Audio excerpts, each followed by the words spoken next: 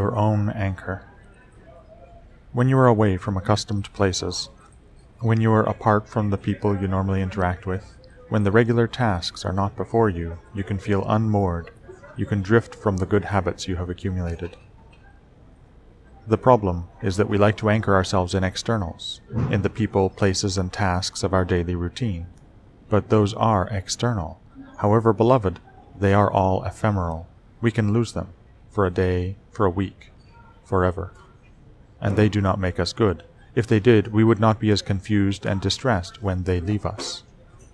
If you were a sage, you would say that you are indifferent to these externals, and let them go as easily as you let go of the peel once you have eaten a banana.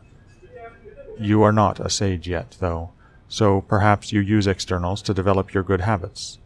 Someday you will do without those externals, but you are not there yet. Fine. Remember that some externals are more ephemeral than others. Have some habits of character that you can bring with you wherever, and that you can undertake with or without your normal companions. An early alarm, a cold shower, meditations in a book or podcast.